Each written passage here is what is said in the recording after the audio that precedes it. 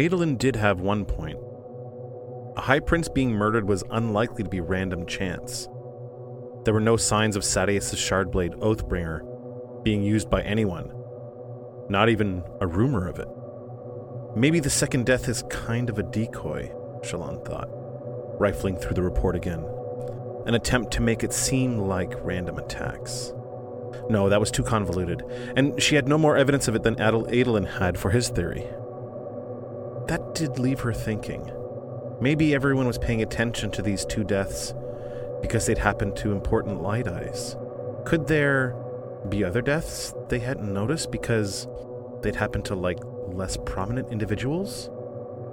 If a beggar had been found in Adolin's proverbial back alley behind a pub, would anyone have remarked upon it?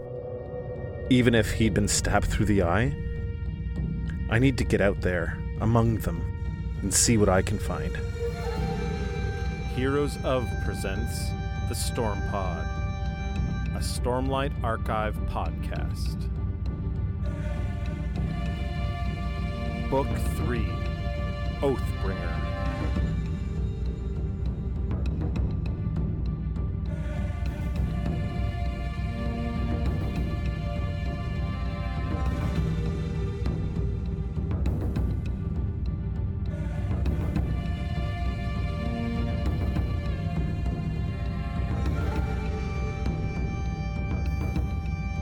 This is just a quick spoiler warning for chapters 14 and 15 of Oathbringer. It's going to be a pretty small episode. These two chapters are pretty small, and whenever I formatted them, I don't think I realized how tiny they were. Though when I tried to restructure things, it didn't really make sense to put them anywhere else, or the episodes would be too long. So we're getting a nice, cute mini-sode today. So yeah, make sure that you've caught up on your reading and or that you've picked the right episode. We wouldn't want you to be spoiled and left behind, but we would want you to be enjoying the episode.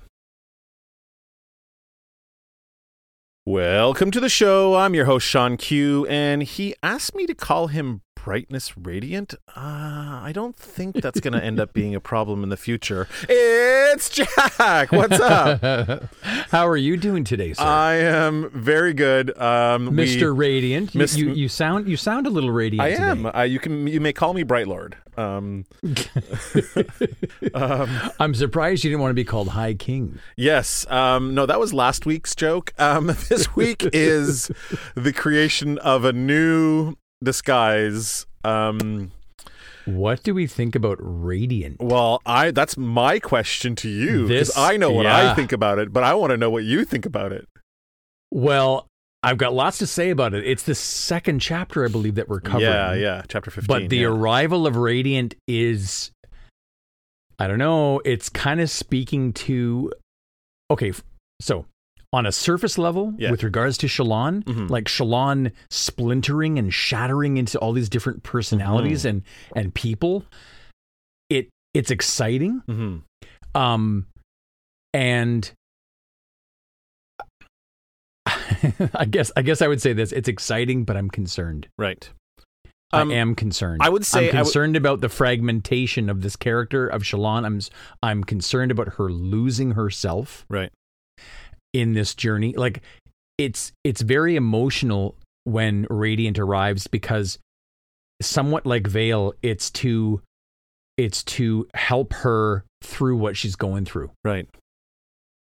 She can't carry the sword without Radiant. I would say that Brightness Radiant is exactly that. I would say Veil is more utility. Like she created Veil in order to be able to get in with the Ghostbloods. Yes, she created her because she needed her, but not like in an emotional, let's cope with my life type of way. But this here, not being able to hold the sword, but you know who could hold the sword? A Radiant. Maybe we'll call her Brightness Radiant. We'll model her after Jasnah as much as possible. It's funny because this is like a new disguise for Shallan, but it's not a new disguise. She's been this disguise. She was this disguise for a very long time in Words of Radiance when she started deciding to mimic Jasnah. I gotta fake it till I make it. Yep. Right? So this isn't anything new for her to act like Jasnah. It's just now that, Jack, and I'm going to say these words, and I want you to get goosebumps. She is given a name to it. Right. That's exactly what, dude, I was just going to say that. Right? It's she gave it a name. Right. We have a name, and it is, and I kind of like that the name is just Radiant. Yeah, it's like a title, on right? the It's like page. two titles together. A Brightness, because everyone would call Brightness, it Radiant is like Radiant. the title, Yeah. but Radiant is how it's referred to in the text. Mm-hmm. I don't know. It's really cool, but again, I can think it's really great, and again, bring in the whole thief skills and disguise kit kind of component in terms of gameplay and stuff. I can geek out on that big time, but also when I just think about her and the reason behind the creation of these characters, these separate characters, it always it brings you back to, the weight, the bridge that she carries. Right. And wow. Yeah, that trauma. Like, trauma. You know what fascinates me is that she is astute enough to realize that, yes, I do need a way to be able to learn to use this sword. Practically, I cannot go about being who I am without being able to know how to use this sword properly. She could have very well said, you know what, Adolin, no, I'm not. I don't care about the sword. I am not dealing with it. I'm only going to take it out when I have to use the oath gate. Otherwise, I'm not using it. But she realizes she's got such an important resource at her fingertips, literally in her fingertips, the sword. Yeah. And it would be silly of her not to learn how to use it. So the best way to learn becomes... Yeah. Go ahead. No, you go ahead. Well, Radiant becomes the protector and potentially the savior of Pattern. Yeah. Right. You know what I mean? Like because because Pattern's like, you're going to kill me. Right. Well, Radiant wouldn't do that. No. Radiant sees things differently. Radiant has a different perspective. And it's funny because she's morally sort of the opposite of Vale. Yes. She comes across, we only have one very small chapter of her yet, but in that chapter, you seem to think that she's probably like very honorable, above board, would always do right. Right. You know what I mean? I don't know, man. I can't wait for you to get into this. This is what scares me. Shallan is becoming like one of those, those pens that you can get with multicolors on them, and you like pull down on like you want to write in green. Did anyone ever use green? Did anyone ever use the green one? Yes, green, of course. You always used it? Dude, yeah, of course. Green. Come on. The teachers would never want you to write something in green. I know. It's hard to you can barely read it. I love the options. The point is, Shallan with this multicolored personality. What scares me is that it's going to be dependent on who's driving. Right. And let's hope that Shallan's the one who's driving. Well, see, this is it. I don't know. But again, what an amazingly fascinating character. If we just think about Shallan so far, I know. It's only been 2 books and a pinch, and it's I'm just blown away. Right. She's crazy awesome, right? What a complicated character. It's one character, bro. Yeah, I know. I just laid out a bro. You can definitely bro me. You've gone from dude. You've gone from dude. You used to to dude me. Now you bro me. I considered letting you do a live read for chapter 15 for you to read Brightness, like the creation of this new persona or this new illusion. It was huge for me. Reading it, huge. I should have wrote in the journal section there, but I'm glad I didn't do it. I actually kind of asked. I kind of threw it out to the Discord server and the Discord family, and I'm glad I decided not to let you read it, because we wouldn't have had this in-depth conversation about it right now had you done a live read. Right. Like Jasper's always saying, Jasper wants these big moments. He wants you to read them and to think about them and then to talk about them on the show, as opposed to just reading them and going, oh, how am I supposed to respond to all this stuff? Right. So right. Because you can't capture that. That's a very good point. You get to sit with it for a little bit and like really mull it over. So yeah. Well, again, it's brilliant. It's amazing, but I'm concerned. The multicolored pen. Get that pen out of here. Get that green shit out of here. No one wants that. I advocate for the green. Okay. Okay. Let's start the cover. Yeah. Let's chapter 14. Squires can't capture. Mm-hmm. Okay. I really like this title. Mm-hmm, me too. It begins with the excerpt. And it is, in this record, I hold nothing back. I will try not to shy away from difficult topics or paint myself in a dishonestly heroic light. Mm-hmm. And I was trying to find little clues just in that, and of course I can't, and not really, but I was thinking about, to try to figure out who this author is, right. because I still don't know. Mm-hmm. Shy away from difficult topics. Are there any characters that do that currently? Mm-hmm. That shy away from difficult topics, or paint, I thought might have been a clue. Oh, like Shallan? That's nice. So that's great. I was, I was just, thinking like, okay, well, who is this? Mm-hmm. Who is writing this? One of the things that's great about this tiny little shouts to Papineau Exerpita is that it says, I will try to not shy away from difficult topics and paint myself in a dishonestly heroic light. So the author is going to write about themselves in the book. Right. We didn't really know that yet. The preface always talked about the author, but not about what the book was going to be about. And now we know the subject matter is going to be about the author. So that's really cool to know. Right. I'm still kind of, it's up in the air. I mean, Jasnah, is it Oathbringer? Like, is it? We talked about this a little bit. The pen is mightier than the sword. The pen is the author, or the sword is the author. I love it. I hope it's true. You probably know already. Okay, let's begin the chapter. Kaladin crept through the rains in a wet uniform across the rocks, peeking at the trees at the Voidbringers. So I really like this. This is Kaladin in scouting mode. Yeah, which I really like. Monstrous terrors from the mythological past, enemies of all that was right and good, destroyers who had laid waste to civilization countless times, and they were playing cards. Mm-hmm. Again, a delight to read that. And they were playing cards. Go ahead. Sorry, go ahead. No, it says it all. Well, it says it all. They're playing cards. They stole food. It's what I had been saying with regards to, this broad brush, referring to them as Voidbringers. They're back. They're monstrous. They're going to take over all the Alethi lands and all the lands in Roshar. They're a threat to us all. Yeah, I never bought into that. Right. I never did. So I am hoping that my instinct there was correct. I think this chapter sort of proves it, or at the very least, not necessarily that you were correct, but that Jasnah wasn't fully correct in her assessment. Right. And she did. I mean, to give her, the benefit, because I like giving her the benefit. In case she's listening, in case Jasnah's listening, we don't want to she's listening to me her right now. Right. She did want to further her study on the matter. Right.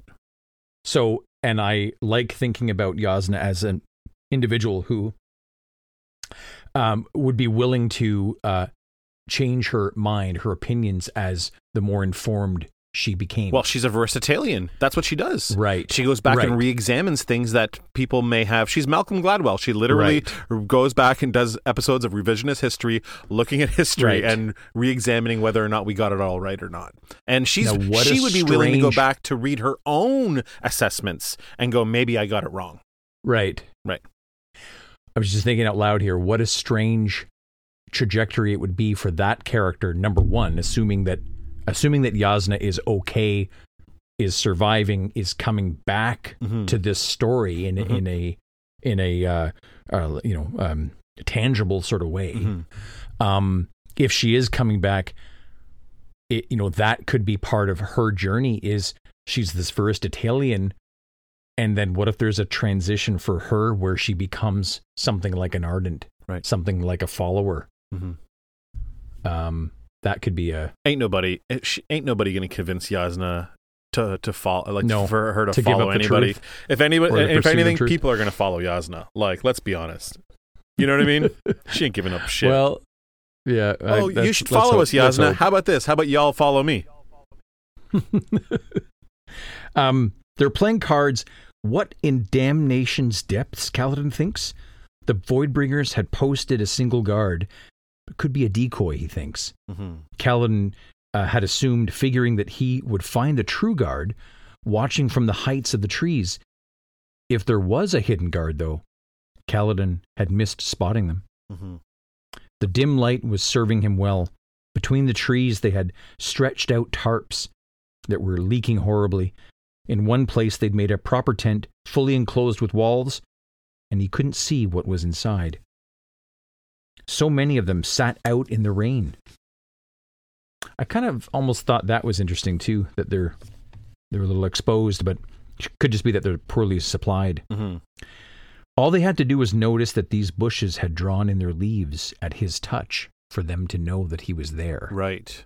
So it's kind of tense. It shows a little bit about who these people are that he's watching, that they are not knowledgeable enough in the flora or in the fauna to know. No, it's flora. Flora, if you're talking about the plants. To know well enough in the flora that his presence is making that bush react differently. Right? They don't even know. They have no idea. Nobody looked, it says here, fortunately. Syl lands on his arm, hands on her hips, and she surveys the Voidbringers.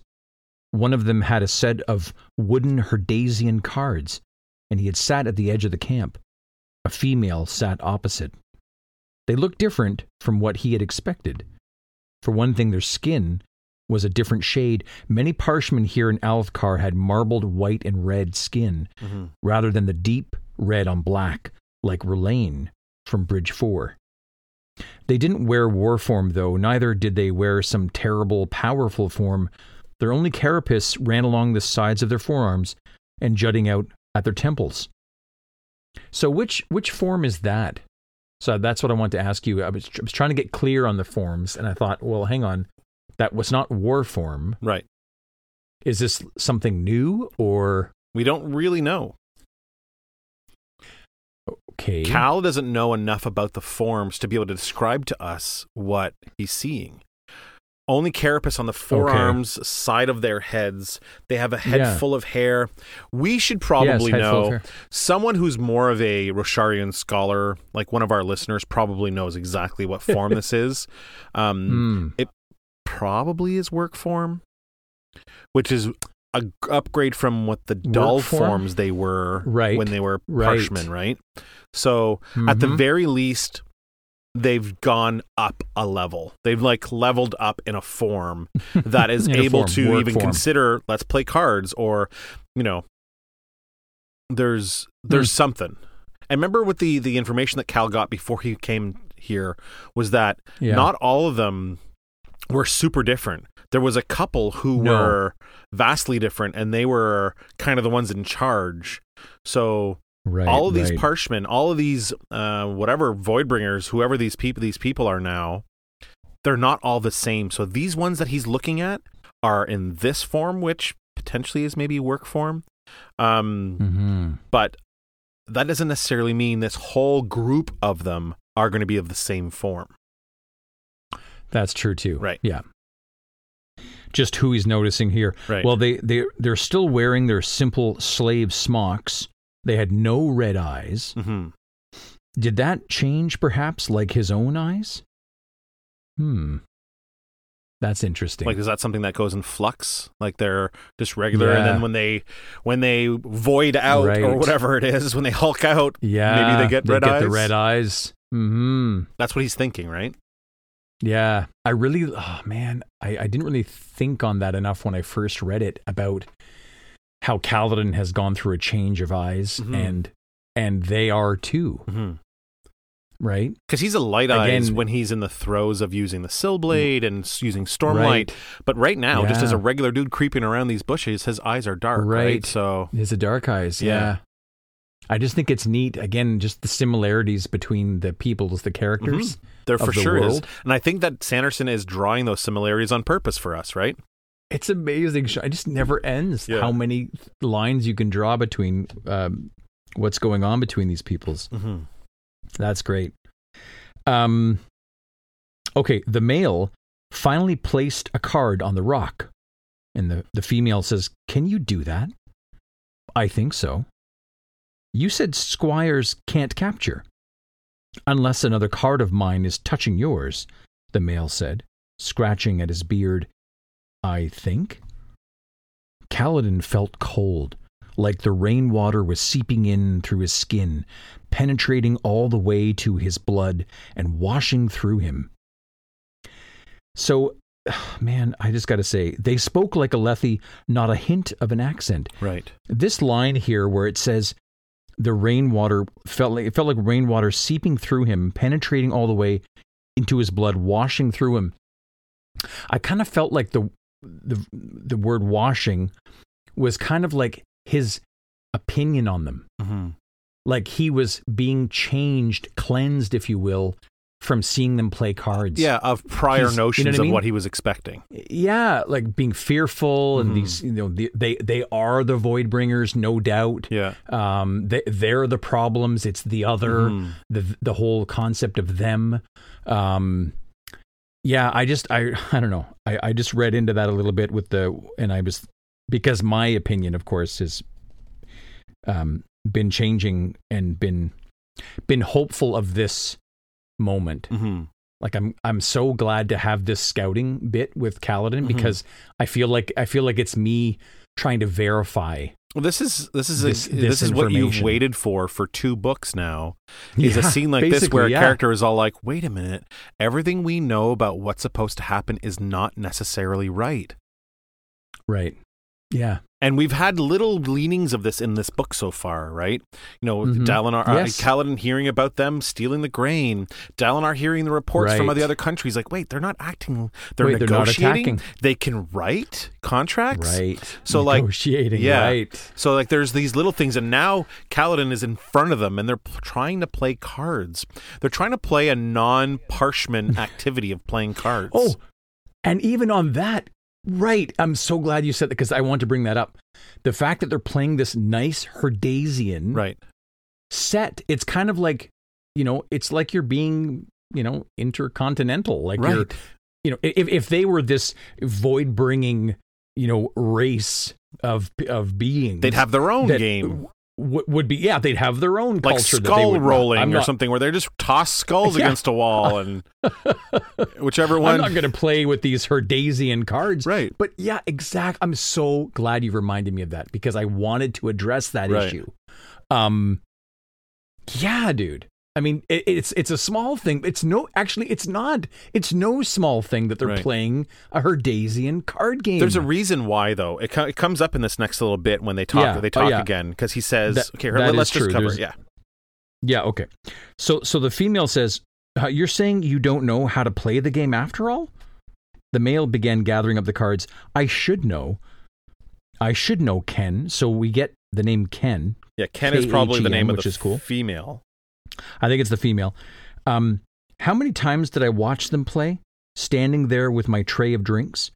I should be an expert at this, shouldn't I? Apparently not, says the female.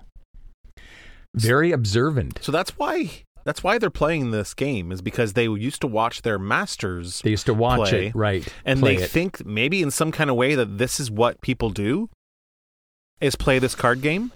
Yeah. And he can't quite remember it, because, as we know from Eshonai and the interludes from past books, when you change forms, things change a little bit. You might not remember some of the things you used to know, right? That's right. But also, if they were in dull form, it would really make sense that they wouldn't remember anything, because they're like just this blank slate of nothing. Yeah. Right? That's right. Well, the female stood and walked over to another group. They had the stolen sacks of grain, so Kaladin has confirmed that. Kaladin wished he didn't immediately taste the mushy, awful stuff in his own mouth, right? Because he's looking at the soggy grain, the swollen grain sacks, and he's thinking, I used to eat things similar to this. Yeah. He'd been given unspiced, boiled talu on many occasions. Often he'd considered it a blessing. Right. Yeah, because that's what he would eat as a slave or whatever, right? Yeah. When you're hungry, starving, It's amazing what you'll find yourself capable of eating, right? Getting by on, right? This is wrong, Kaladin whispers to Syl. We've been so wrong. Where were the destroyers? What had happened to the beasts with the red eyes that had tried to crush Dalinar's army? The terrible hunting figures that Bridge 4 had described to him. We thought we understood what was going to happen, Kaladin thought. I was so sure. Mm-hmm. Again, it's amazing. I can so relate. It's just this is what you've been saying to me for books now. Yeah, exactly. Alarm! A sudden shrill voice calls, "Alarm, you fools!" Something zipped through the air. A glowing yellow ribbon. "He's there," the shrill voice said. "You're being watched. Beneath those shrubs." Kaladin burst up through the underbrush, ready to suck in Stormlight and be away. The Parshmen seized cudgels made of branches or the handles of brooms. I like that too. I like that they have brooms with them from their previous jobs in some ways. Yeah, and they're now using it as a weapon. Right. I thought that was kind of cute. Well, I shouldn't say cute. It's not cute, but it's interesting. Kaladin hesitated. I could take them all in a fight even without Stormlight. Yeah, that's interesting. He's looking at all the numbers of them and just thinking, this isn't even a fight for me. Yeah, he says he's seen men hold weapons like that many times before. Most certainly he'd seen it in the chasms when training Bridgemen. These were no warriors. So that tells us at the very least that these guys are not war form. And we know they're not war form because they don't have the carapace on their chest. But this is also another example that they're not war form, because they would have some kind of skill in fighting if they were war form. Mm-hmm. Syl flitted up to him, prepared to become a blade. Hang on. Okay, going back a little bit to the alarm. Something zipped through the air, a yellow ribbon. Mm-hmm. Now, Syl's been described as a yellow ribbon. No, she is not. She's not a yellow ribbon. She a ribbon of blue light. Ribbon of light. She's always blue, right? So what's this yellow ribbon? Something zipped through the air, a glowing yellow ribbon. Mm-hmm. A streak of light. So am I to assume that the streak of light is what really gave them away? I think so, dude. Saw them? I think that's what it is. Alarm! A sudden shrill voice called. Then zipped through the air a glowing yellow ribbon streak of light in the dim afternoon shade. He's there, the shrill voice said. You're being watched behind those shrubs. It's why Kaladin couldn't find the other guard. Because the other guard was a Spren. The guard could have been a Spren. Ribbon, okay. Is this yellow ribbon? I know, but here's my question. Is the voice saying alarm, alarm? Number one, is that a Spren? Right. Is it a Parshman? Okay. And if so, is that Parshman bonded to a Spren? We don't know. So did the Spren inform a Parshman? Parshman sounds the alarm because the Parshman know, the guard who's missing. Mm-hmm. Or the guard that was not. Cal expected them to have another guard, but he couldn't find one. No, he couldn't. I would say that the writing question. in this is ambiguous enough that you don't necessarily really know the answers to those questions. Yeah. It feels like... dude, I've been wanting like a Parshman to join this experience of Spren, bonds, increasing the size of the band, so to speak. Well, remember, we know that from that prologue at the beginning of this book, when Eshonai and Gavilar are talking, he says that Fabrials are pretty much what you guys do with your gem hearts. You take a Spren into your gem heart, and then you change forms. That's how they're able to change forms, is by taking a different kind of Spren into them, and they change into that corresponding form. And he's like, we just reverse engineered that and made Fabrials out of it. We literally created Fabrials by picking how you guys do your thing. So We've already had examples of it. When they became Stormform, that's what they did. Yeah. They found a different kind of spren and took it into themselves and became Stormform. Crazy. Mm-hmm. It's so cool. It's very cool. Okay, well, I'm really curious as to this yellow ribbon of light. Mm-hmm. Kaladin bursts up out of the underbrush. This isn't really a fight. They're not warriors. The Parshman seized cudgels made from branches or the brooms. Syl flits up to him, prepared to become a blade. Mm-hmm. And Kaladin says, no. And then he held his hands to the sides, speaking more loudly, I surrender. Right. Great chapter. He could literally kill all of them. He knows that. Just by looking the way that they are standing and holding their weapons, he knows he can. But he'd rather... Yeah. He's not here to kill them.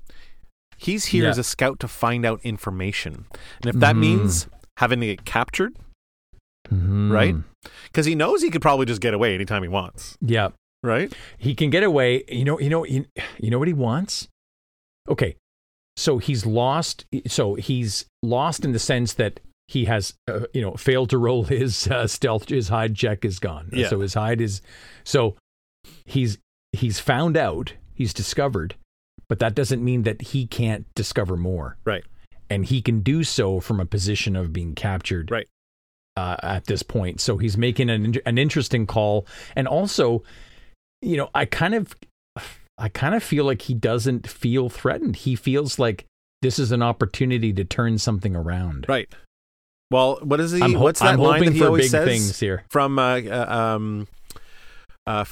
of Kings when he says you have to turn a disadvantage into an opportunity or something like that? Right. The lesson. Right. That's right. From one of his sergeants, or the one he learned the hard way, because that's the guy who ended up killing.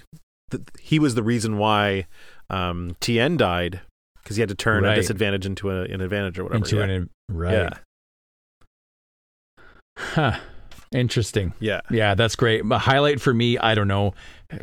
Geez, there's a few. I really like the ribbon of light thing, and us thinking about, the guard that's missing, the potential of a Parshman being bonded.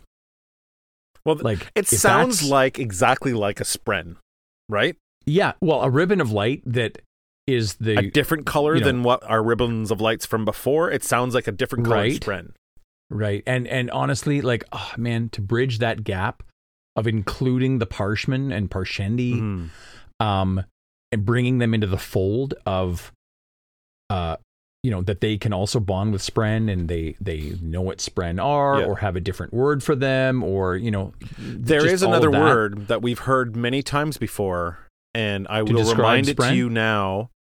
It was said at the end of the last book, maybe. The word is Void Spren. Spren that come from him. Right. From Odium. Right. Yeah. So just because it's a ribbon of light and it's fun and it's good times are because of cuteness, there is an adversary here who may have, motives. So I just wanted to remind you of those terms. Like I said, I have voiced, I think, to you just very vaguely. I don't really have a lot personally that I've developed in terms of rationale behind being afraid of the Spren, but I'd be lying if I wasn't, concerned that there's something more to all of this. For sure, there is, absolutely. And I think that this chapter has proven that to you, to all of us. Yeah. So for me, highlight for me, well, it's the scout. It's Kaladin the scout, connecting that to myself being, not wanting to paint the Parshendi with that broad brush, and I think here's a great moment where we're fairly sure that there's more to this. There's more to this group of people, and more to the story than just calling them Voidbringers. That they are indeed the Voidbringers. Right. I think my highlight. I initially wrote down my highlight as being Jack was right. Which one? Or what? Or at the very least, this helps Jack's theory. This helps. Yeah. But I have a new one.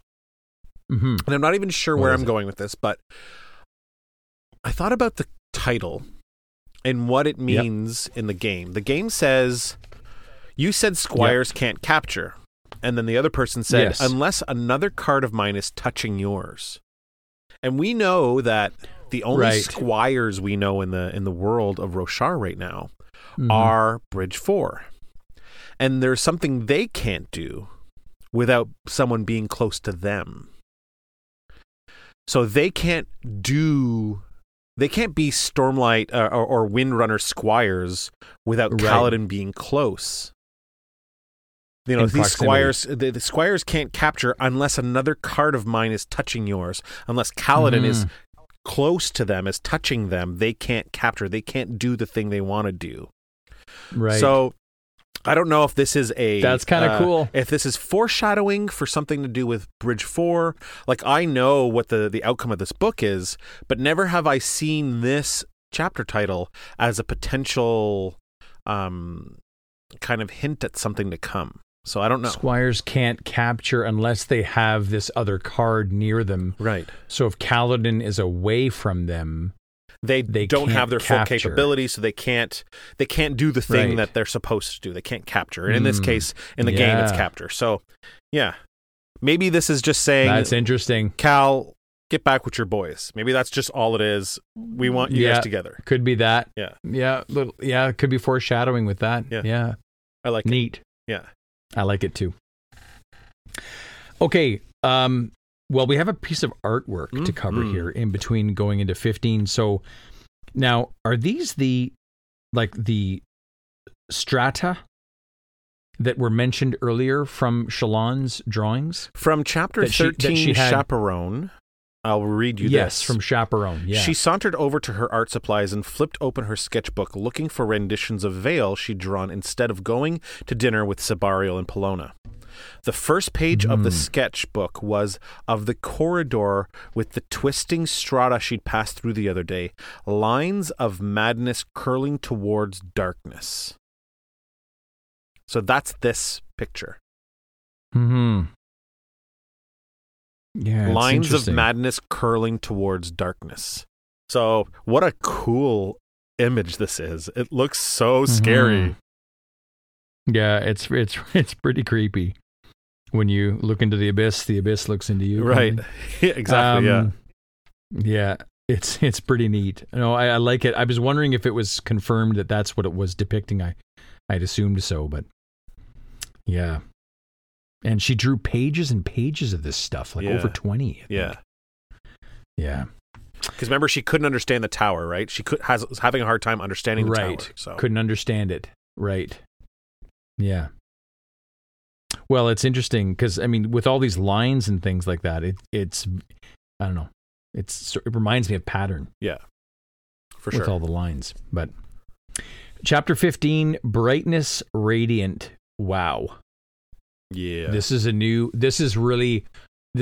chapter, isn't it? It really is. In this story, yeah. Yeah. It's a new chapter. I almost that's kind of interesting. In the relief work on the page, you've got the double eye, like the double pupil eye, of course, which we have had reference to that in Way of Kings. Yeah, it's the symbol of the Knights Radiant.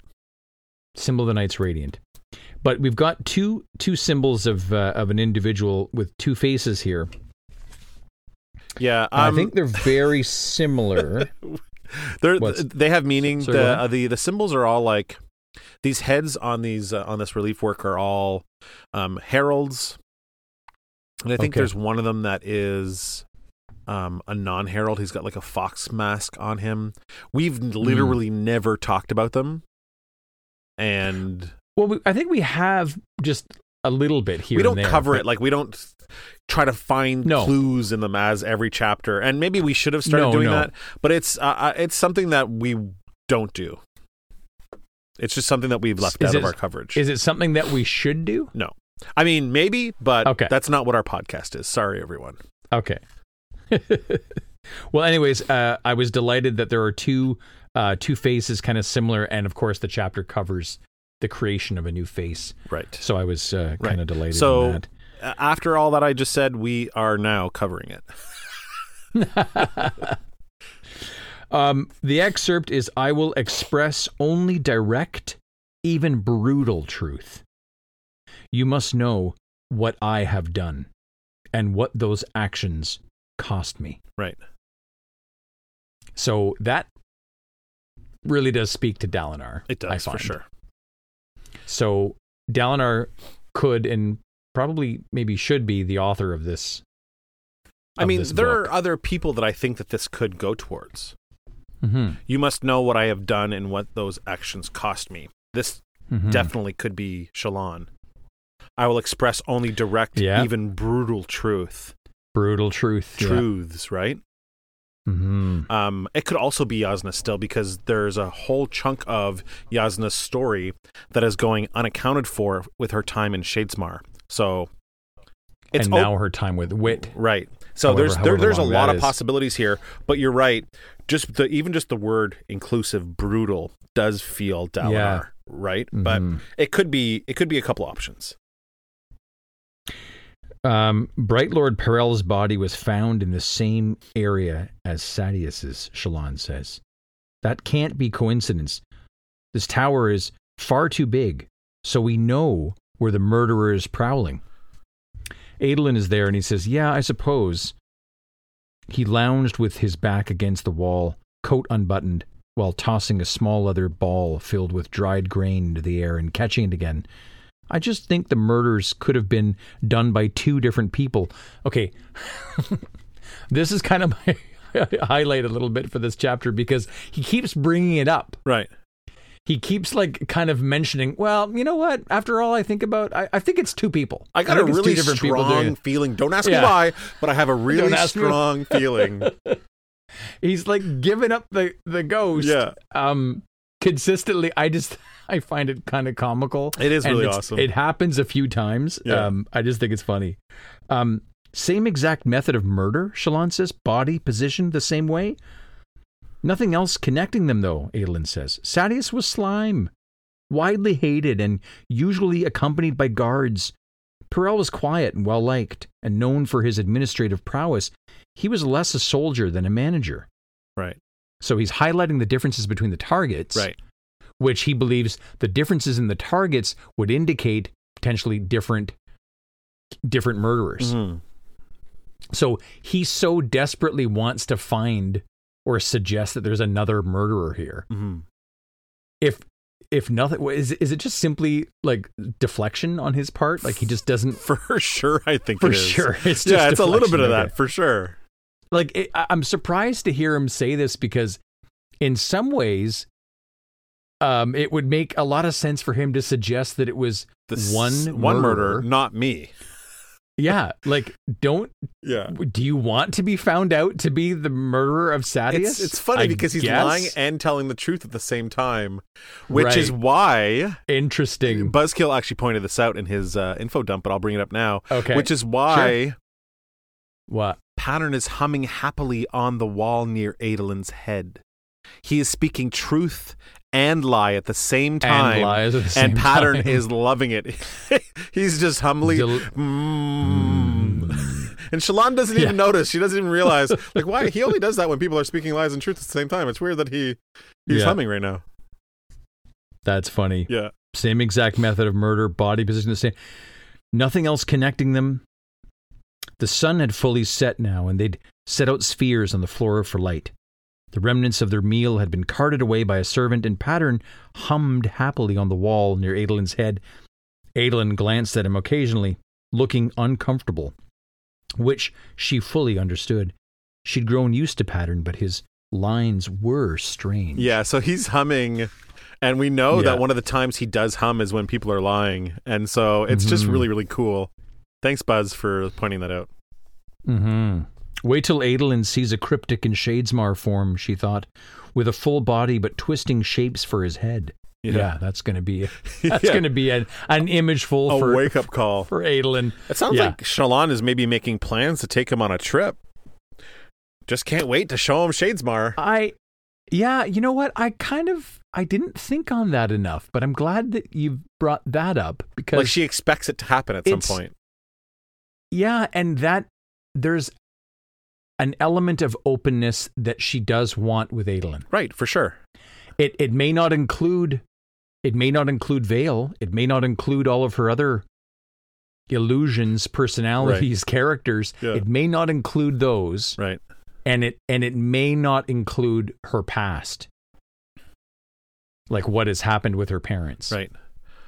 Because I don't think that Adolin knows it's really great. These two are like falling for each other while still holding these secrets away from each other.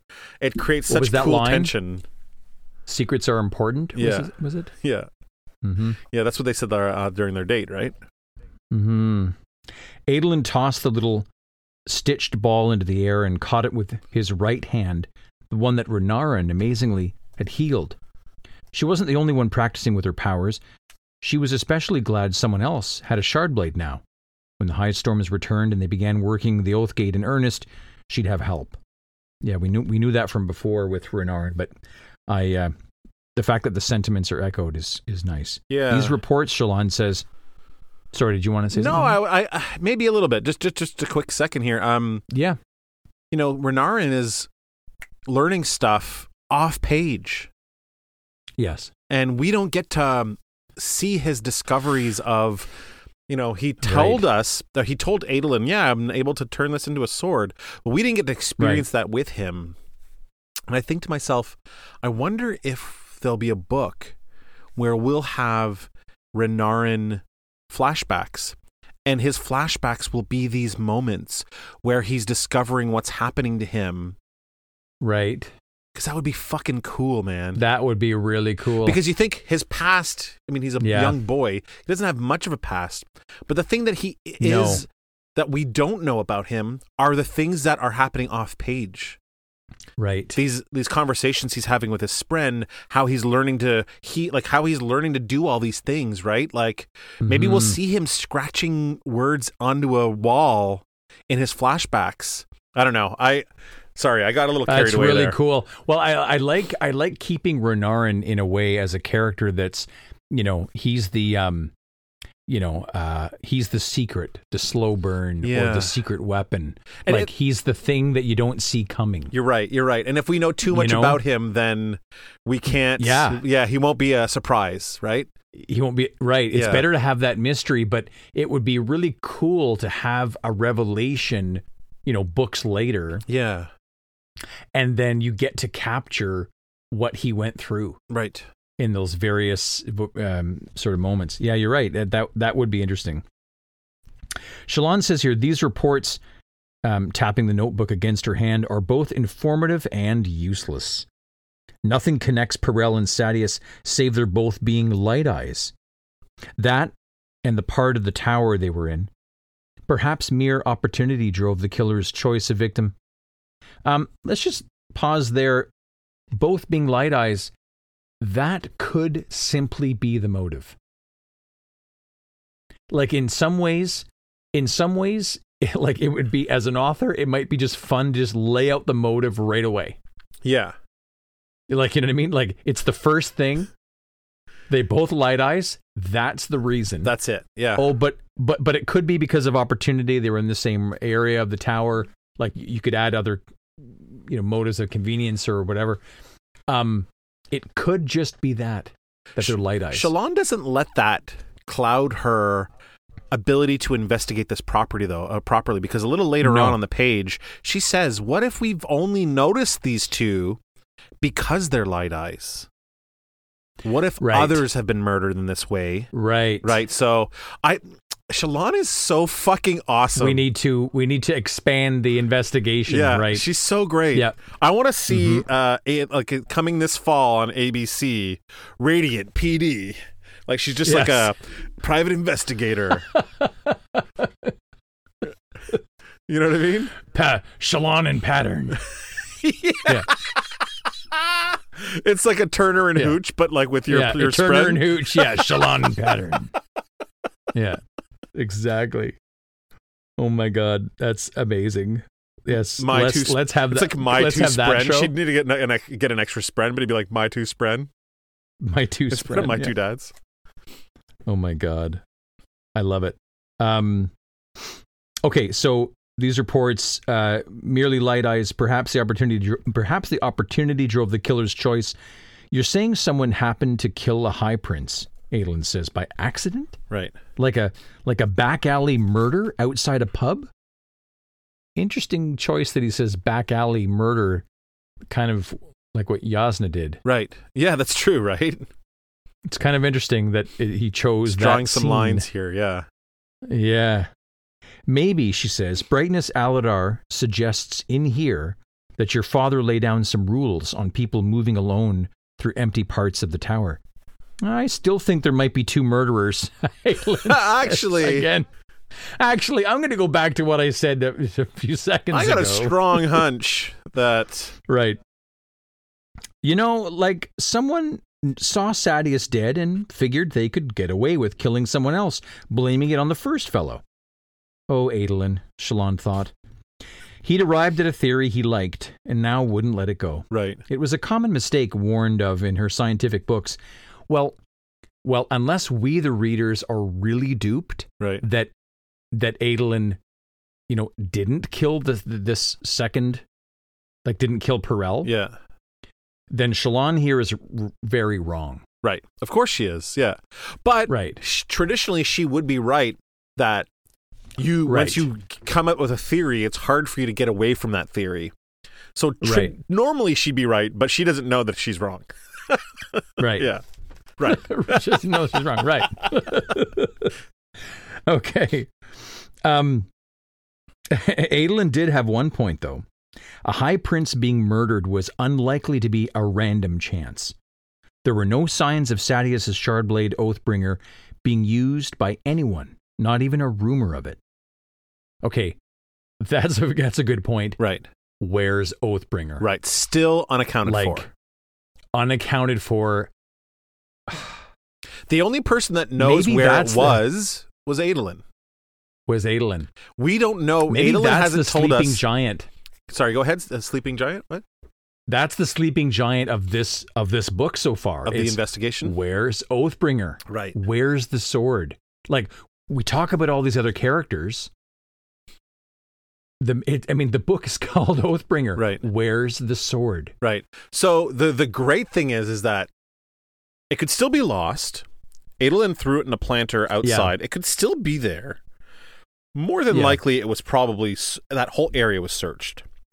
But whoever found it would just need to hold on to it for 7 days and make it disappear, because then they've bonded it and it's gone now. Because then they bond, yeah. Yeah, so it's great because literally anyone other than a Radiant, because we know Radiants can't really hold these kinds of shard blades because it like screams in their heads. But anyone non-Radiant could have that blade secretly, right? Yep. That's interesting. Yeah. Maybe the gardener's got it. The gardener. It's the gardener. Well, it's in the planter. Yeah, he was like, I'm just going to do these leaves. Whoa. What's this? What's this? He's made it into a shard rake. Like a shard gardening tool. Yeah, shard rake. A shard trowel. Yeah, although I don't think only Spren blades can actually change form, I think. A shard blade is the size it always is. Right. Yeah. Right. Yeah. So that doesn't. My joke doesn't work. Sorry, everyone. Okay. Adolin did have a point. Oathbringer, not even a rumor of it. Maybe the second death is a kind of a decoy. Right. Shallan thought, rifling through the report again, an attempt to make it seem like random attacks. No, that seemed too convoluted, she says. And she had no more evidence for it than Adolin had for his theory. That did leave her thinking, though. Maybe everyone was paying attention to these two deaths because they hadn't happened to important light eyes. Could there be other deaths that they hadn't noticed because they'd happened to less prominent individuals? If a beggar had been found in Adolin's proverbial back alley behind a pub, would anyone have remarked upon it? Even if he'd been stabbed through the eye? This is really good thinking here. Really. And I love the fact that Shallan brings this up. Right. Not only is it just better investigating, but it also I don't know, it sort of broadens the scope and makes this more about all of them as opposed to just the Light Eyes. Right. Mm-hmm. I need to get out there among them and see what and it also, just to come back to that point, it sort of speaks to, if a lowly Dark Eyes is murdered. Right. Well, who cares? Right. Why bother putting time into it, investigating it, drawing lines, conclusions, finding out answers?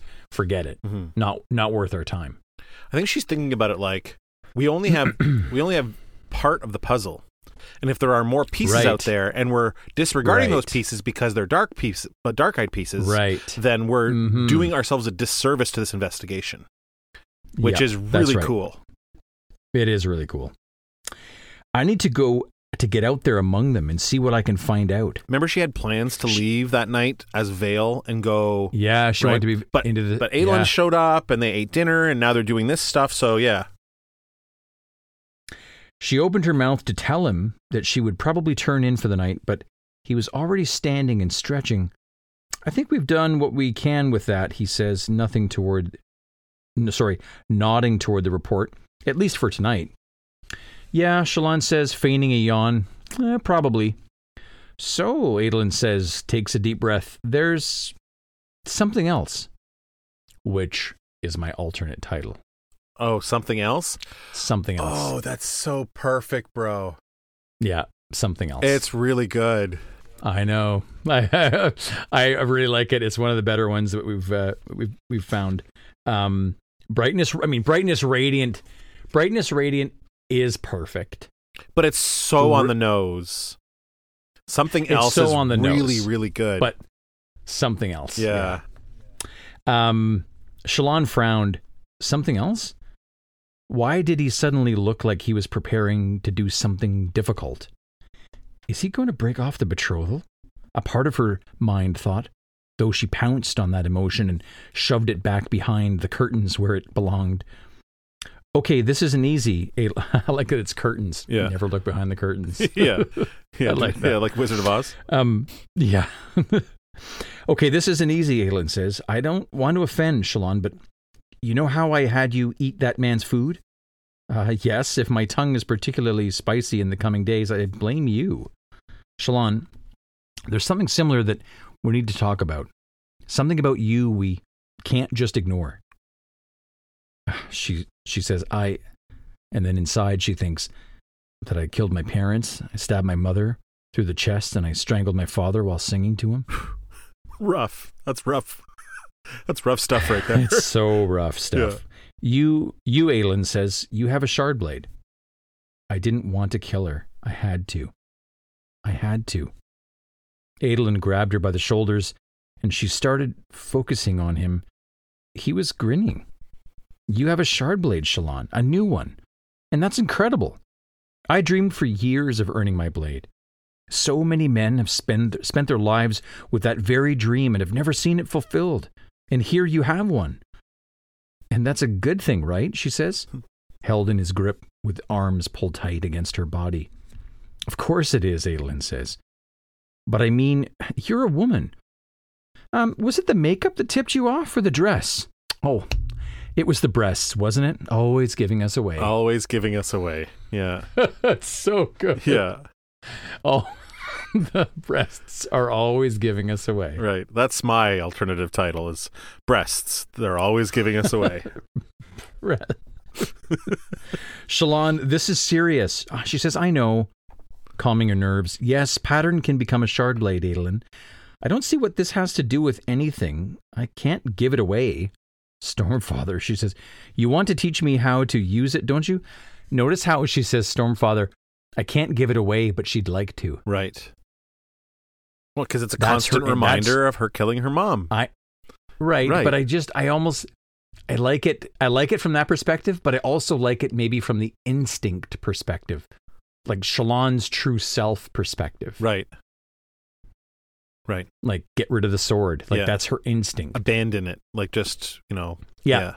I wish I could give it away. Right. Yeah. You want to teach me how to use it, don't you? He grinned. You said that Yasna was a Radiant too. Women gaining shard blades. It's weird, but it's not like we can ignore it. What about Plate? Do you have that hidden somewhere too? It's weird. It's weird. You women. Yeah, like women driving. That's weird. It's weird. But we'll just deal with it, I guess.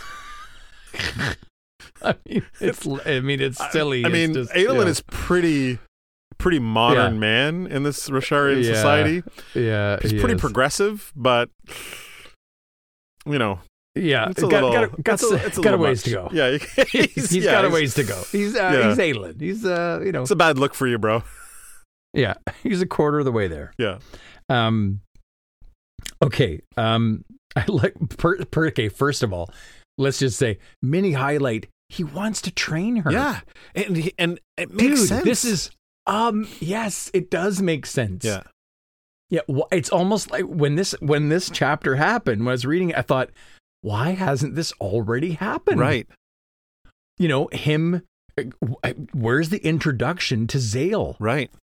Hey, Zale. Here's Shallan. Even better question. Nuts. Where the fuck is Zale? Yeah, that's enough. You're right. Oathbringer and Zale missing. Where the fuck is he? Because he would be back at the war camps. But if everyone's abandoned the war camps, where is that guy? Where is he? Yeah. Yeah. Mm-hmm. Huh. I'm glad you brought him up. I hadn't forgotten about him, but it's nice to be reminded. Took for granted that he's unaccounted for. We don't know where he is right now. Yeah. Okay. Calming your nerves. He's grinning. I like that he's got this grin on. Do you have that hidden somewhere too? He says, not that I know of, referring to Plate. Her heart was beating quickly, her skin growing cold, her muscles tense. She fought against the sensation. I don't know where Plate comes from. Okay, what do you make of that? Fought against the sensation, getting cold, tense. Is it having to do with training? I think or does it have the mention with Plate? I think Plate is kind of a byproduct of what she's feeling right now. She's just talking about Plate. I think she's experiencing like severe anxiety right now. Her heart's beating quickly, her skin growing cold, her muscles tense. She fought against the sensation. She knows she's going to have to make it into a sword or going to be faced with it. She's starting to have like a little bit of a panic attack, I think. Yeah. Yeah. And this is where Radiant is born. Right. Out of necessity. Because she doesn't like this feeling. I know it's not feminine. Right, she doesn't like this feeling. I know it's not feminine, but who cares? You've got a sword. You should know how to use it. And custom can go to damnation. Oh, there we go. There. So he's okay. Ladies, he's okay with you driving. He's totally fine with it. He's like... but it's weird. It's weird, but he's okay with it. Yeah. Times they are changing. He took a deep breath. I mean, the bridge boy can have one, and he's dark-eyed. Well, he was. Anyway, it's not so different from that. Right. Thank you, Shallan thought, for ranking all women as something equivalent to peasants. But she held her tongue. This was obviously an important moment for Adolin, and he was trying to be broad-minded. Okay, that is a huge, supremely elite sentence right there. When she's saying thank you to Adolin, a Light Eyes woman saying thank you to a Light Eyes man for ranking all women as peasants who are dark eyes. Like, right. That's hilarious. That's so funny. Yeah. Well, it's ironic. It's like you want to be light-eyed, but even within being light-eyed, oh wait, you're a light-eyed woman, right? Therefore, no car for you. Right, no car for you. Yeah, yeah, yeah. It's a bit much, but she held her tongue. I do like that she notices in him that he was trying. Yeah. Yeah, he's trying. You know how some of these characters, like you brought up before with Elhokar and Kaladin, and that it matters when people are trying. Right. Like they're not there yet. They're not perfect. They're not at their destination. They're still in journey. Yep. But they're trying. Yep. It's kind of a theme to these books, right? But thinking of what she'd done pained her. Holding the weapon would be worse. So much worse. Yeah. She wanted to hide, but she couldn't. This truth refused to budge from her mind. Could she explain? So, you're right, but great, Adolin says. Great. I brought the blade guards so we won't hurt each other. I stashed them back at the guard post. I'll go fetch them. I love how he's just so eager. Yeah. And he has just no idea what she's going through. Going on. Absolutely. No. Well, she just hasn't told him, right? I know, but it's just so, it's really cute that he wants to share. Like, this is literally his calling, is sword fighting. Mm-hmm. So he's like, I get to tell you, listen, he's very I get eager. to tell you about all the miniatures that I paint. Like, this is amazing. Yeah. Like, you know what I mean? He's so happy. I personally don't paint miniatures. She doesn't want to ruin it. Yeah. Yeah. I in fact, maybe that's my little highlight, is that, she's holding back this, flood of drama and pain and, this whole thing in order to protect him in his giddy sort of state. She doesn't want to disappoint him. Yeah. She's actually, again, he's acting kind of like, he's actually kind of acting like how I do when, I'm sitting playing video games. My wife's sitting next to me on the couch and she actually asks me about something in the game. I'm like, oh, well, let me tell you about the history of God of War. Yeah. Let me tell you. Blah, blah, blah, blah. Yeah, let me explain. But really what she's thinking is, I really want to stop listening to this. Big eye roll. That's the first thing that happens. Oh, God. Yeah, God. Yeah. So Adolin runs off. He was out the door a moment later. Shallan stood with her hand stretched toward him, objections dying on her lips. Oh, I love that. Mm-hmm. She curled her fingers up and brought her hand to her breast, her heart thundering within. Pattern says, this is good. This needs to be done. Mm-hmm. Well, so Pattern is advocating for the training. Right. He's advocating for the sword play. Yeah, he knows. He knows it's important. Important for what? Important for her to get over it and to use him as a weapon. There's so many reasons why it's important. I suppose. I hope it's all for good, though, right. Sean. That's my backup. Right. Against the wall thing. If it's for good, then I agree. And I'm glad you brought that up, that it will be a way for her to get over it. But as it turns out, though, it's not. She doesn't get over it. She literally creates another persona to deal with it. To get over it. Yeah. Right. It's like she's outsourcing this problem. Yeah. It's like she's a CEO and the company is Shallan Inc. And she's like, look, I got things to deal with. I'll give this to my vice president to deal with. Yeah, exactly. Vice President Radiant, you're promoted. Done. That's it. You deal with all my The interviews were quick. Yeah. Interviews happened in a snap. Like Vale is the mysterious, one outside the office who takes care. She's like the comes cleaner. In for the she's interview. Takes care of all the problems. Professional. Yeah, the professional cleaner. Professional. Okay. This is good. This needs to be done. Shallan scrambled through the room to the small mirror she'd hung from the wall. She stared at herself, eyes wide, hair an utter mess. I can't be this person, Pattern. I can't just wield the sword. Some brilliant knight on a tower pretending she should be followed. Pattern hummed softly, a tone she'd come to recognize as confusion, the bewilderment of one species trying to comprehend the mind of another. Mm-hmm. Any thoughts on that? Well, only that he hummed to confusion and she understood it. Yeah. Almost like a Parshendi would hum to derision or to joy or to... Right. Yeah, so it's cool. It might not be the same sound, but it's neat that she's picked up on it. Sweat trickling down Shallan's face, running beside her eye as she stared at herself. What did she expect to see? The thought of breaking down in front of Adolin heightened her tension. Her every muscle grew taut, and the corners of her vision started to darken. She could see only before herself, and she wanted to run, go somewhere, and be away. No, just be someone else. You know how we've had these couple of words like just be. Mm-hmm. Yeah, just be someone else. Right. Yeah. So it's That's like good. I didn't notice that before. That's really good. Yeah, I got it in my little. It's not necessarily a highlight of mine, but it's because again, or maybe it is, but I want to celebrate this Radiant, the arrival of Radiant. Mm-hmm. But again, it's the reason behind it. Just be someone else. Right. That's harsh, dude. Yeah, it is, man. I'm not sure it's a step forward. And that's like the difference between Vale and this is that she created Vale for a specific purpose, and she's creating Radiant to escape trauma, which is kind of a little different, right? So, yeah. Yeah, I don't know. Just be someone else. I wanted to linger on it and see what your thoughts, but yeah, I guess we're both.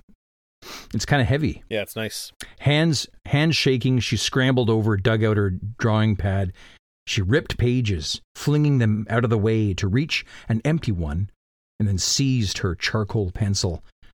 Pattern moved over to her, a floating ball of shifting lines. Shallan, please, what is wrong?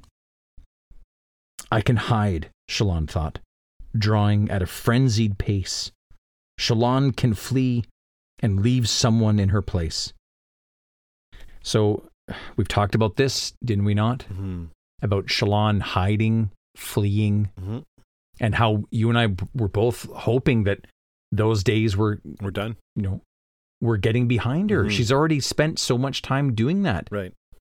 This is a reversion. Well, we knew when she used her mother, her killing her mother as an ideal, as a truth for her order, that it would be on the forefront of her thoughts. She couldn't block it out anymore. And this, unfortunately, is the way she's deciding to deal with it. Don't hide, Shallan. I feel like I'm in the movie theater already. Don't hide. Don't hide. He's behind you. Yeah. It's because you hate me, Pattern says softly. I can die, Shallan. I can go. They will send you another to bond. Okay. Whoa. Really? He's willing to true? sacrifice himself so that she doesn't feel bad about what she did with him. You can kill me. I can go. And the cryptics will send you another to bond. Maybe that should have been the alternate title for this one. I can go. No, something else is perfect. It is, but I'm just saying you're right to bring that up about Pattern's willingness to die. Yeah, to lay himself. Yeah, he's ready to die for her right now. Right. Yeah. That might be my new highlight. It's really great, dude. It's really awesome. That is a dude. That should have warranted a text to you when I read it the first time. I should have said, dude. That's a duder. A high-pitched whine started to rise in the room. You know what would happen too is if Pattern died, he would become a regular Shardblade. Yes. So he would be actually stay in the state in which she killed her mother. He wouldn't go away. He would die, right, and then he would become a Shardblade, an actual Shardblade. So then she'd have to do something with that Shardblade, like give it to someone or hide it or whatever. Okay, here's a question. Can a Shardblade, so Spren has died, right, or whatever truly happens. Yeah, not, the Night Radiant has broken their bond with the Spren, and it's died. Broken the bond, died. Shardblade. Can that blade be destroyed? I don't know. I don't know. Okay. That's that. I don't think that's come up yet. I don't know if that's something that can actually happen. Okay. A high-pitched whine started to rise in the room. One Shallan didn't immediately recognize as coming from the back of her own throat. Pattern's words were like knives to her side. No, please, just draw. Vale would be fine holding a sword. She didn't have Shallan's broken soul and hadn't killed her parents. She'd be able to do this. Again, I love referring to them in the third, or like as if they're they're other people. She would be able just to do love this. it. Yeah. Right. Not I can do this as Vale, but that she can do it. Yeah. Well, dude, this is when that starts, right? Like, she doesn't necessarily refer to Vale as another person until these panic moments. Maybe in the previous chapter when she's talking about Vale, she does. That's right. But this is a new thing. She's always kept Vale as an illusion of herself, never referring to her as a separate entity. Right. No, that wouldn't. What would Adolin do if he turned and found a completely different woman in the room? He couldn't know of Vale. The lines she sketched, ragged and unrefined from the shaking pencil, quickly took the shape of her own face. But hair in a bun, a poised woman, not as flighty as Shallan, not as unintentionally silly, a woman who hadn't been sheltered, a woman hard enough, strong enough to wield this sword, a woman like Jasnah. Yeah. Yes, Jasnah's subtle smile, her composure, her self-confidence. Shallan outlined her own face with these ideals, creating a harder version of it. Could she be this woman? I have to be, Shallan thought, drawing in stormlight from her satchel, then breathing it out in a puff around her. She stood up as the change took hold. Her heartbeat slowed, and she wiped the sweat from her brow, then calmly undid her safe-hand sleeve, tossed aside the foolish extra pouch she'd tied around her hand inside, and then rolled the sleeve back to expose her still-gloved hand. She immediately describes the pouch that she has her safe hand in as silly. Silly. Like, that's not Shallan that's referring to her. This pouch is silly. This is radiant. Yeah. Right. It's like instantaneous. Yeah. Yeah. Yeah. The creation is so fucking cool, bro. It's really so cool. Awesome. Good enough. Adolin couldn't possibly expect her to put on sparring clothing. She pulled her hair back into the bun and fixed it in place with hair spikes from her satchel. When Adolin returned to the room a moment later, he found a poised, calm woman who wasn't quite Shallan Devar. Right. Brightness Radiant is her name. She will go only by title. Right. That's not a bad not a bad alternate title as well. Would be only by title. Yeah. Adolin carried 2 long, thin pieces of metal that somehow could meld to the front of shard blades and make them less dangerous for use in sparring. Radiant inspected them right away. First mention. Mm-hmm. Radiant inspected them with a critical eye, then held her hand to the side, summoning Pattern.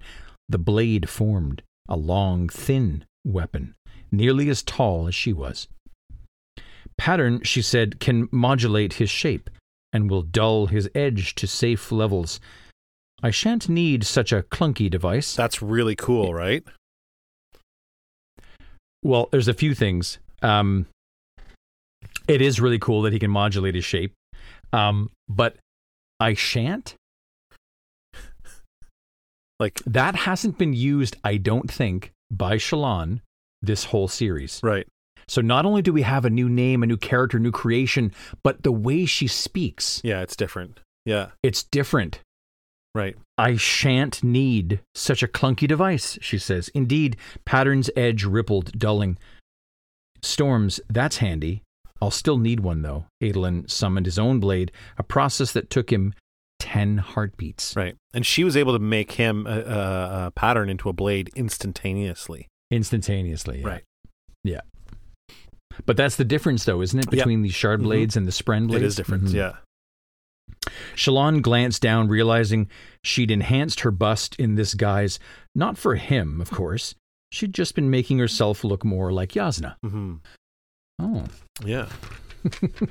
The cool thing is you just asked if that's one of the major differences between regular shard blades and spren blades. Yeah. And we have a clue of that early on in Words of Radiance. When Shallan kills Tin, she says she doesn't need to wait 10 heartbeats. The 10 heartbeats, but she is waiting to give herself some time. So she could have summoned that blade and kill, and just like whenever she wanted, but she was waiting. She was giving herself 10 heartbeats because she was trying to wait for the right moment to summon it, right? So these are just little things that are in there that we don't really know have any significance until later when we realize the difference between these two types of blades. Right.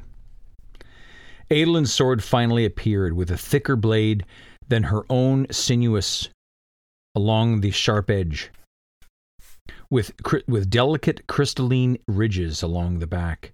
He put one of the guards on the sword's edge. Radiant put 1 foot forward, blade lifted high in 2 hands before her head. Oh, I love that image. Mm-hmm. She's got it held back with 2 hands. That's awesome. Hey, Adolin says, that's not bad. Shallan did spend quite a lot of time drawing you all. Shallan did. Not, I spent quite a lot of time drawing you all. Radiant is referring to Shallan as a different person. Do you think that Adolin picked up on this? I don't think so. And I don't just... I don't think so. That's what I wanted to ask you, is if he was like, huh? Yeah, he said... Because the next bit here... Go ahead. So Adolin nodded thoughtfully. He approached and reached toward her with a thumb and 2 fingers. She thought he was going to adjust her grip, but instead he pressed his fingers against her collarbone and shoved lightly. Radiant stumbled backward, almost tripping.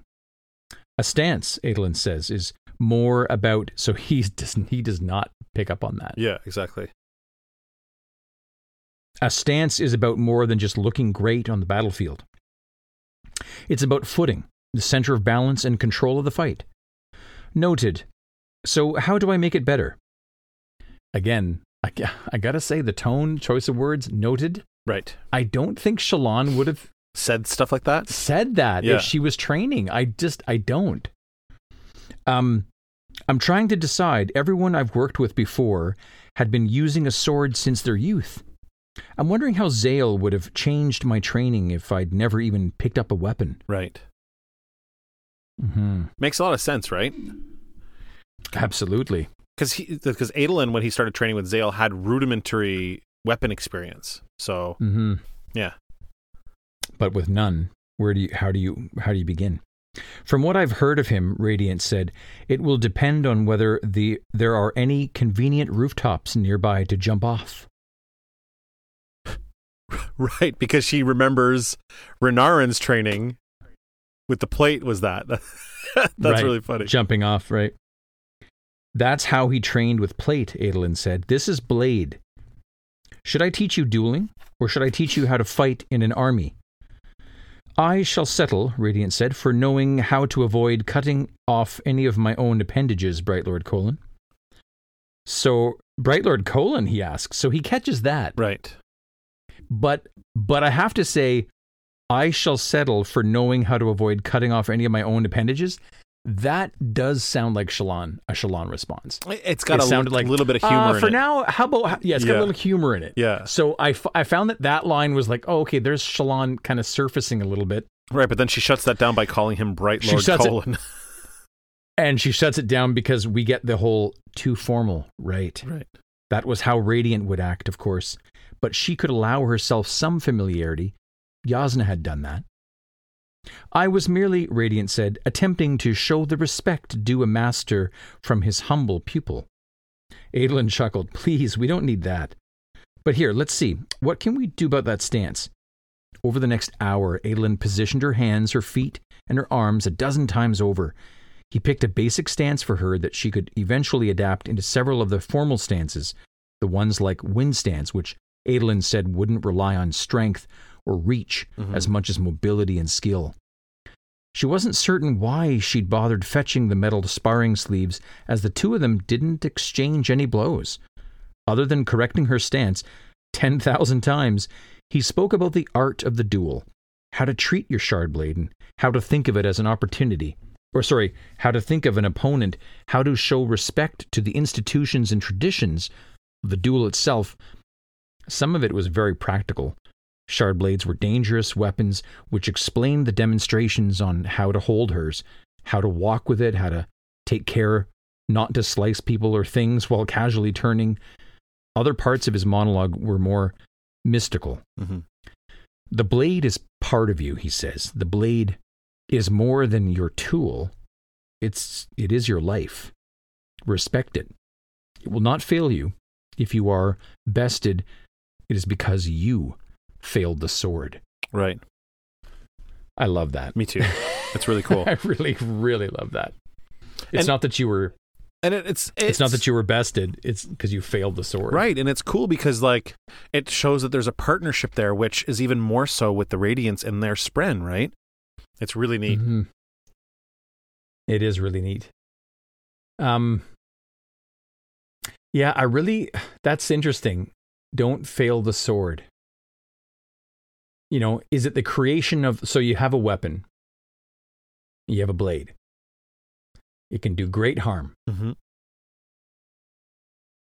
But failing the sword would be to turn that sword into something that is a weapon of destruction, let's say. Right. Or malevolence.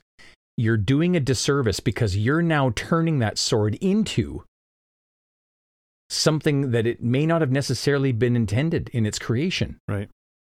In this version here, he's saying, though, that the sword will not fail you. Right. So don't fail it by not besting, you know, the person that you're using it against. Kind of the thing where, you know, if you don't miss. If you're going to draw a gun, don't miss. Yeah. Kind of thing. You know what I mean? Like, yeah, I was more going into it in a philosophical sort of sense, I think. Well, I mean, this is an aside, but, you know, when a weapon is made, you know, is it intended to do that? Is it intended to kill? When more than one is made, right? To what other purpose can there be?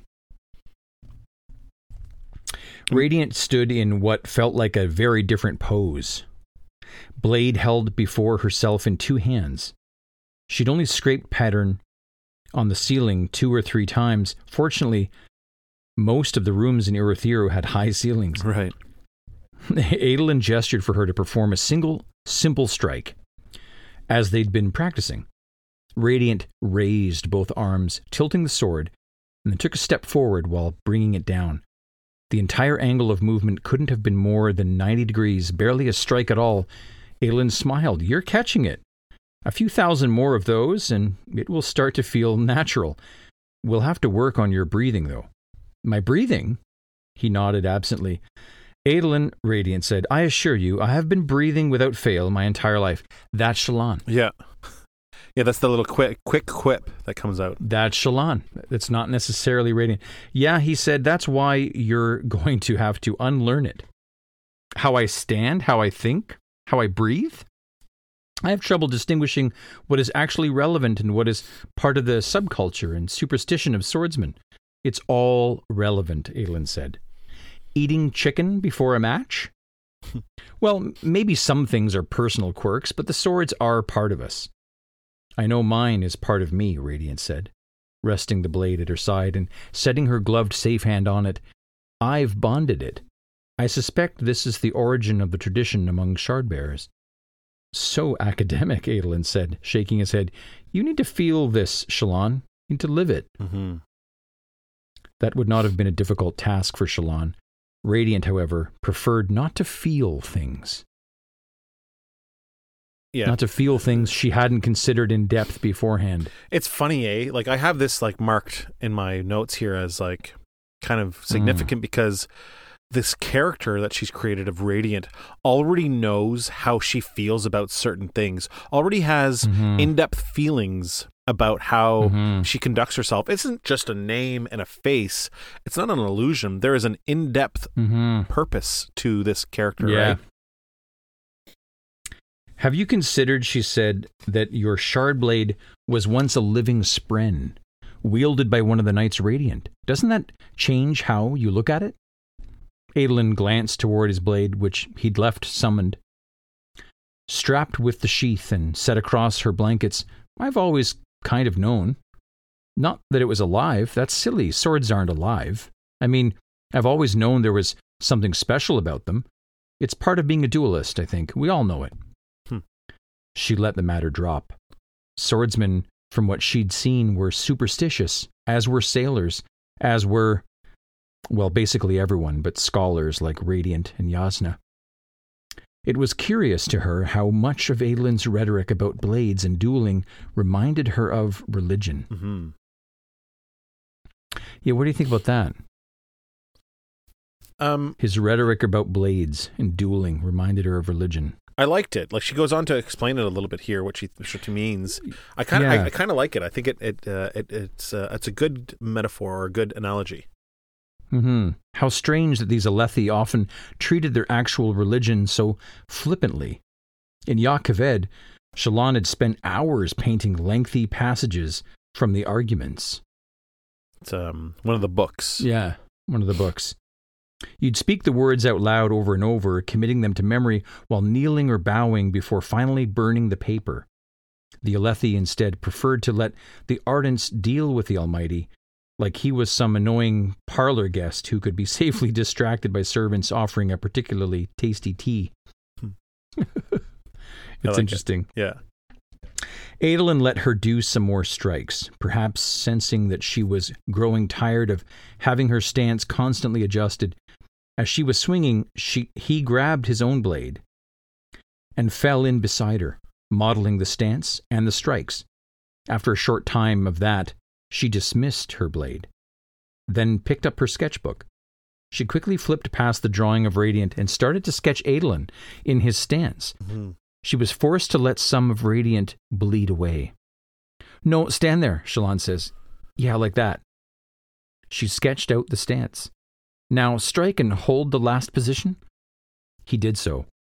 By now, he'd removed his jacket, standing in only a shirt and trousers, and she liked how that shirt fit him. Even Radiant would admire that. She wasn't dead, just pragmatic. She looked over the two sketches, then resummoned pattern, and fell into position. "Hey, nice," Adolin says, as Radiant performed the next few strikes. "Yeah, you've got it." He fell in beside her. The simple attack he'd taught her was obviously a poor test of his skills, but he executed it with precision nonetheless, and grinned and started talking about the first few lessons he'd ever had with Zale long ago. His blue eyes were alight, and Shallan loved seeing that glow from him, almost like stormlight. She knew that passion. She'd felt what it was to be alive with interest, to be consumed by something so woefully that you lost yourself in the wonder of it. Yeah, so that's what I'm concerned about. Yeah. Is her being so consumed by something, like losing yourself in the wonder of it. Yeah, Shallan, but not talking about Adolin as you're observing. It's about you. Right. For her, it was art, but watching him, she thought that the two of them weren't so different. Sharing these moments with him and drinking of his excitement felt special, intimate, even more so than their closeness had been earlier in the evening. She let herself be Shallan in some of the moments, but whenever the pain of holding the sword started to spike, whenever she really thought about what she was doing, she was able to become Radiant and avoid it. This is like literally proof of what you were just saying. You know, she'd be using the sword, she's Radiant, and then she would have a quip. She'd let herself be Shallan a little bit, and then back and forth throughout the whole evening, ebbing and flowing from these two different things, so that she could enjoy these moments with him as Shallan, but also use the sword as Radiant. You know, Adolin is the duelist, and it could be that her duel is going to be between these creations of hers. Yeah, it's not a bad thought. She was genuinely reluctant to see the time end, so she let it stretch into the late evening, well past when she should have called a halt. At long last, Shallan bade a tired, sweaty farewell to Adolin and watched him trot down the straddle-lined hallway outside, a spring to his step, a lamp in his hands, blade guards held over his shoulder. Shallan would have to wait another night to visit taverns and hunt for answers. She trailed back into her room, strangely contented for all that the world might be in the middle of ending. That night she slept for once in peace. Nice. It's a nice chapter. It's really, there's a a nice lot that chapter. happens, but it's not a lot that happens. There's actually one main thing that happens, but I do like that it ends on like a nice moment where she's like, she really appreciated the time spent with Adolin. Like it really, you know, just because she became this other person for a little bit of it did not mean that she did not enjoy her time with Adolin and that it didn't make them closer. I like that a lot. Yeah, me too. I think it hopefully is a reminder that, you know, potentially, you know, Radiant or Vale or these others may not get in the way, that Shallan could still, you know, have a grasp. Yeah, exactly. So I might be worrying for nothing. So yeah, you're right. It's a great chapter. Cool, man. Highlights, take your pick. I mean, what's your highlight? I mean, it's crazy. My highlight is that Adolin just really likes going on dates and investigating murders. That's like his whole it's his thing. He just likes that. That's, you know, when he's asked on like a dating show, like, hey, what's your perfect date? He'll say, investigating a murder, baby. Like, that's just what he likes to do. What he likes to do, yeah. If he's on a dating program, you know, mystery guest number one. Yeah, exactly. What are your thoughts on homicide on a first? It needs to be investigated. Let's go on a date. The other highlight, obviously, is that you are 2 for 2 in these 2 chapters. The first chapter kind of lends some proof that you were right about having misgivings about calling the Parshendi the bad guys. Brush. Yep. Mm-hmm. And that, yes, again, you were worried that Shallan might lose herself in these illusions she was creating. You've said that before many times. And this is a little bit of proof of that, too, that, things could start getting away from her a little bit here. Yeah, maybe. So it depends. Whether or not that's a factor in the future of these books is remain to be seen. But for right now, to be seen. Just examining this chapter, I like the fact that it's, you know, it's proving you right here, and it's great, and I like that. So, in essence, my highlight for both these chapters is you, which I always like it when it's us. Oh, nice. Yeah. Well, thanks. I like in the first chapter, the scouting, like Kaladin the Scout. That's probably my highlight for this chapter. I don't know. I mean, becoming Radiant is my highlight. Right. So as a first-time reader, sure. I mean, I have to pick that moment. You know, a smaller highlight is, you know, it's Adolin wanting to train her. Right. That's really cool. It's him wanting to make her better. You know, like she's already, you know, above him in many ways, in terms of, well, she's light eyes. She's brilliant. She's brilliant. Yeah. He knows that. She's radiant. She's beautiful. Like she's an artist. She's a Knight Radiant. But now he's going to try to make her into a great warrior as well, a good fighter too. And that's and he doesn't like, you know what? I better not make her a good fighter because at least I'll have that on her.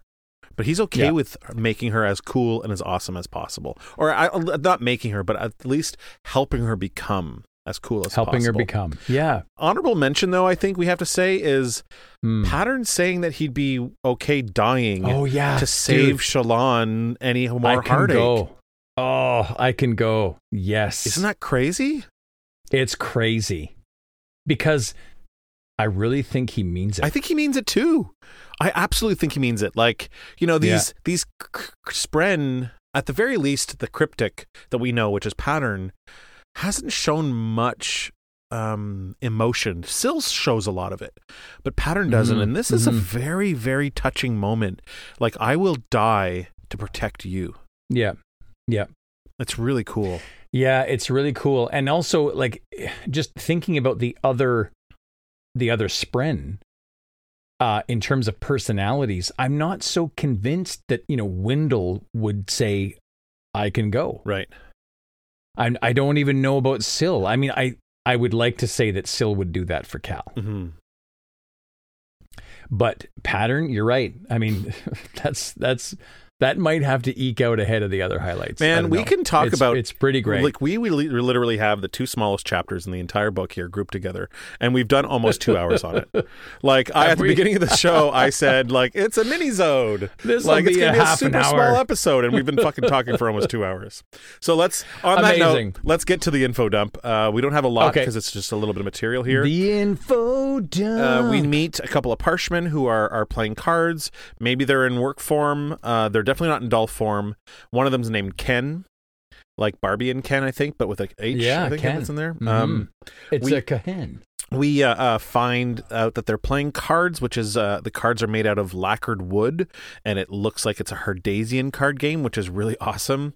We find out that the Alethi Parshmen have marbled white and red skin, which is deeper than the deep red and black that the listeners were.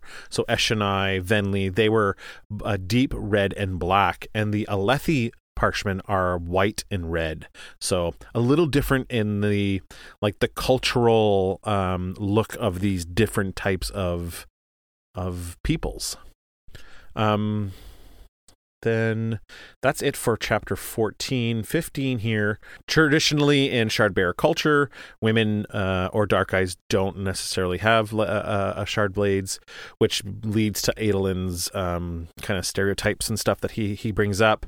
Adolin's shard blade is described here as a thicker blade than her own, sinuous along the sharp edge with delicate crystalline ridges along the back. I always love the way his looks. It's got all these like crystals forming on the back half of his sword, which is really awesome. They use the blade guards, which normally you put on a shard blade, but we know that pattern can kind of change his size, which is also his sharpness, which is really cool.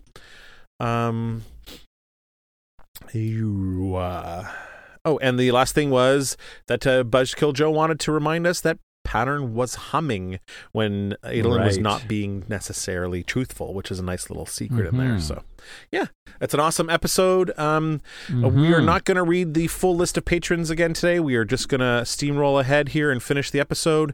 But we do want to say thank you very much to the Patreon team.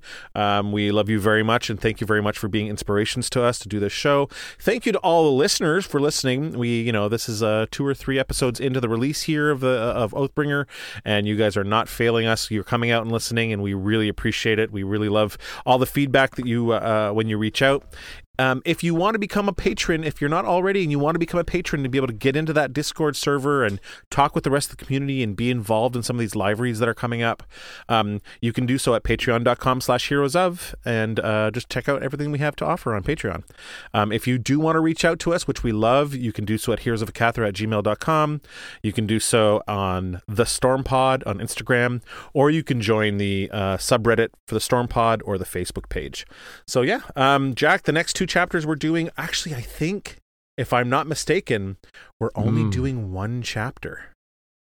Really? I think so, yeah. I think this is the chapter where we're only doing 1 chapter. I'd have to... Is this the humongous chapter that is apparently in this book? No, there's 1 humongous chapter in this book, and it's in the last part. It's in part 5. But this is a chapter that I think that we're doing... Yeah.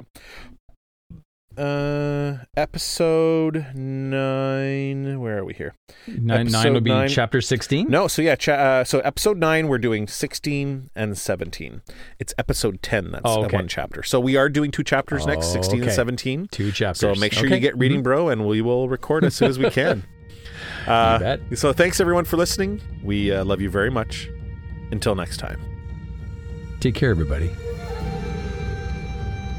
The Stormpod is brought to you by Heroes of. Music and theme song by Jack Forrest Productions. Additional music by Jason Morey. Produced by our wonderful Patreon team and the Heroes of Akathra.